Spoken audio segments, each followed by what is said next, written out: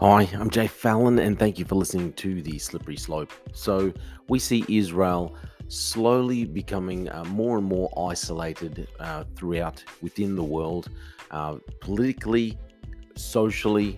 It seems that countries that would never you would never have thought would become friends or associates of Israel are becoming signing agreements, business agreements with Israel, and yet other nations which historically friendly towards Israel now slowly seem to be walking away from that friendship, such as what America's doing, and now Australia as well. This headline here comes from The Guardian. It says Australia quietly drops recognition of West Jerusalem as capital of Israel.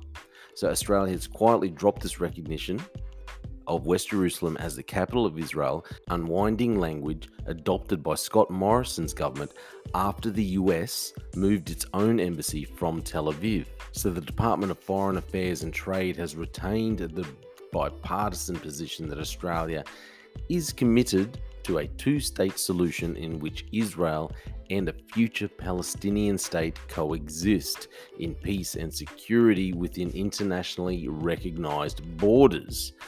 But in the past few days, it has deleted two sentences from its website that were first added after then Prime Minister Morrison unveiled a new Australian policy 4 years ago.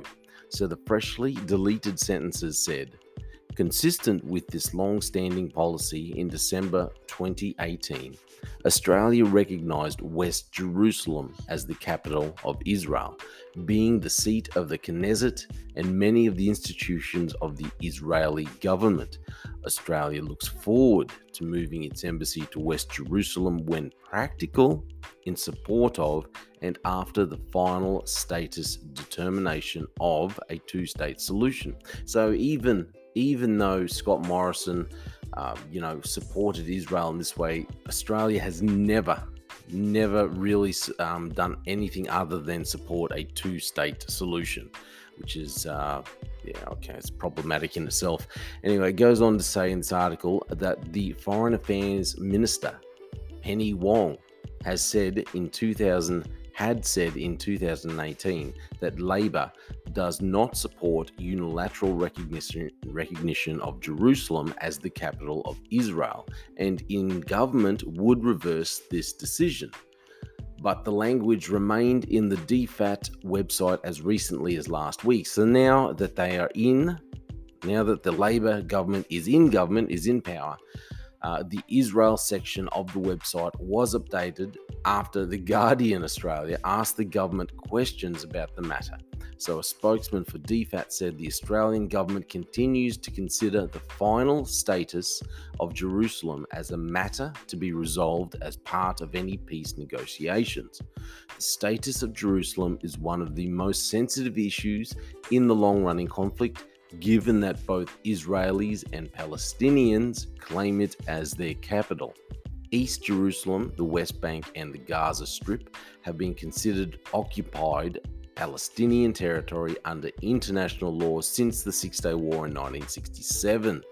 Israeli leaders have repeatedly said Jerusalem is the eternal, undivided capital of Israel.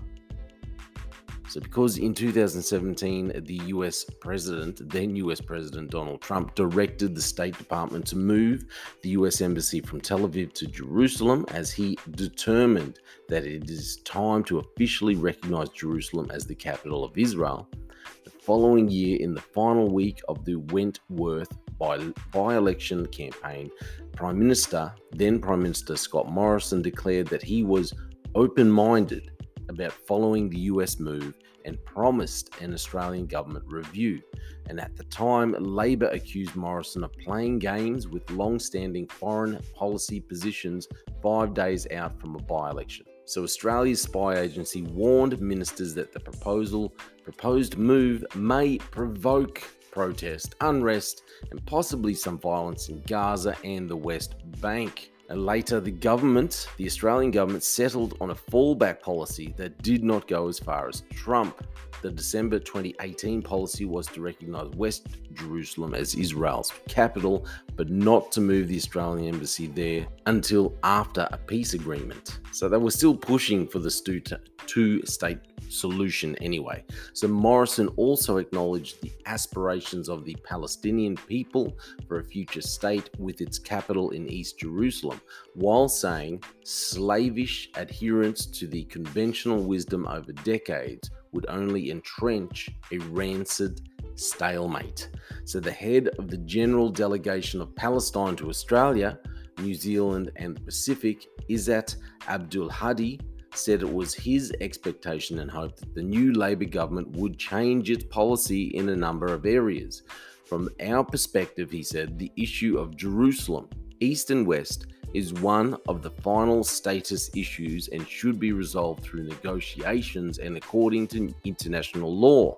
So he goes on by saying that he hoped the new Australian government would proceed with immediate recognition of the state of Palestine, to adhere to the Australian Labor Party's 2018 and 21 legally binding resolution of ALP national conferences. So in both 2018 and 2021, Labor's National Conference backed a resolution that supports the recognition and right of Israel and Palestine to exist as two states within secure and recognised borders, and calls on the next Labor government to recognise Palestine as a state.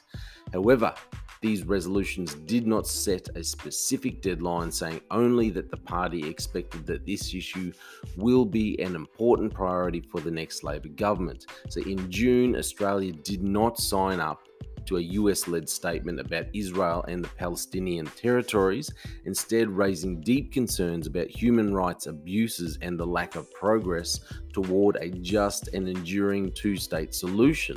So Australia's ambassador to the UN in Geneva, Amanda Gourley, agreed with the US argument that the UN Human Rights Council brings disproportionate scrutiny to Israel, but she also indicated that the Australian government would seek to take a balanced approach. So Australia's guiding principle will be advancing the cause for peace, Gourley said in June. Viewing any conflict from one perspective will not achieve that goal. So despite the recent deletion of language about West Jerusalem and the Australian Embassy, DFAT's Israel Country Brief still retains much of its original content. The old and new versions both say Australia is strongly opposed to unfair targeting of Israel in the United Nations and other multilateral institutions. However, we make it clear our concerns about Israel's actions that undermine the prospects of a two-state solution, and continue to urge Israel and other actors to respect international law, both versions say. So there you have it. Australia still pushing for a two-state solution and dropping its recognition of West Jerusalem as the capital of Israel. So just briefly, I'll read one verse which I've heard many times, and you've probably heard this verse yourself before. It's from Genesis 12. And it's God talking to Abram. He says, I will make you a great nation. I will bless you and make your name great, and you shall be a blessing.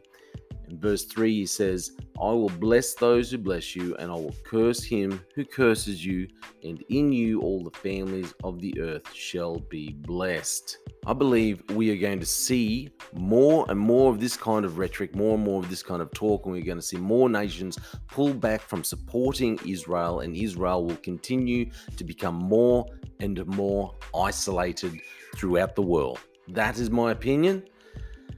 Let me know what you think. Thank you for listening to The Slippery Slope.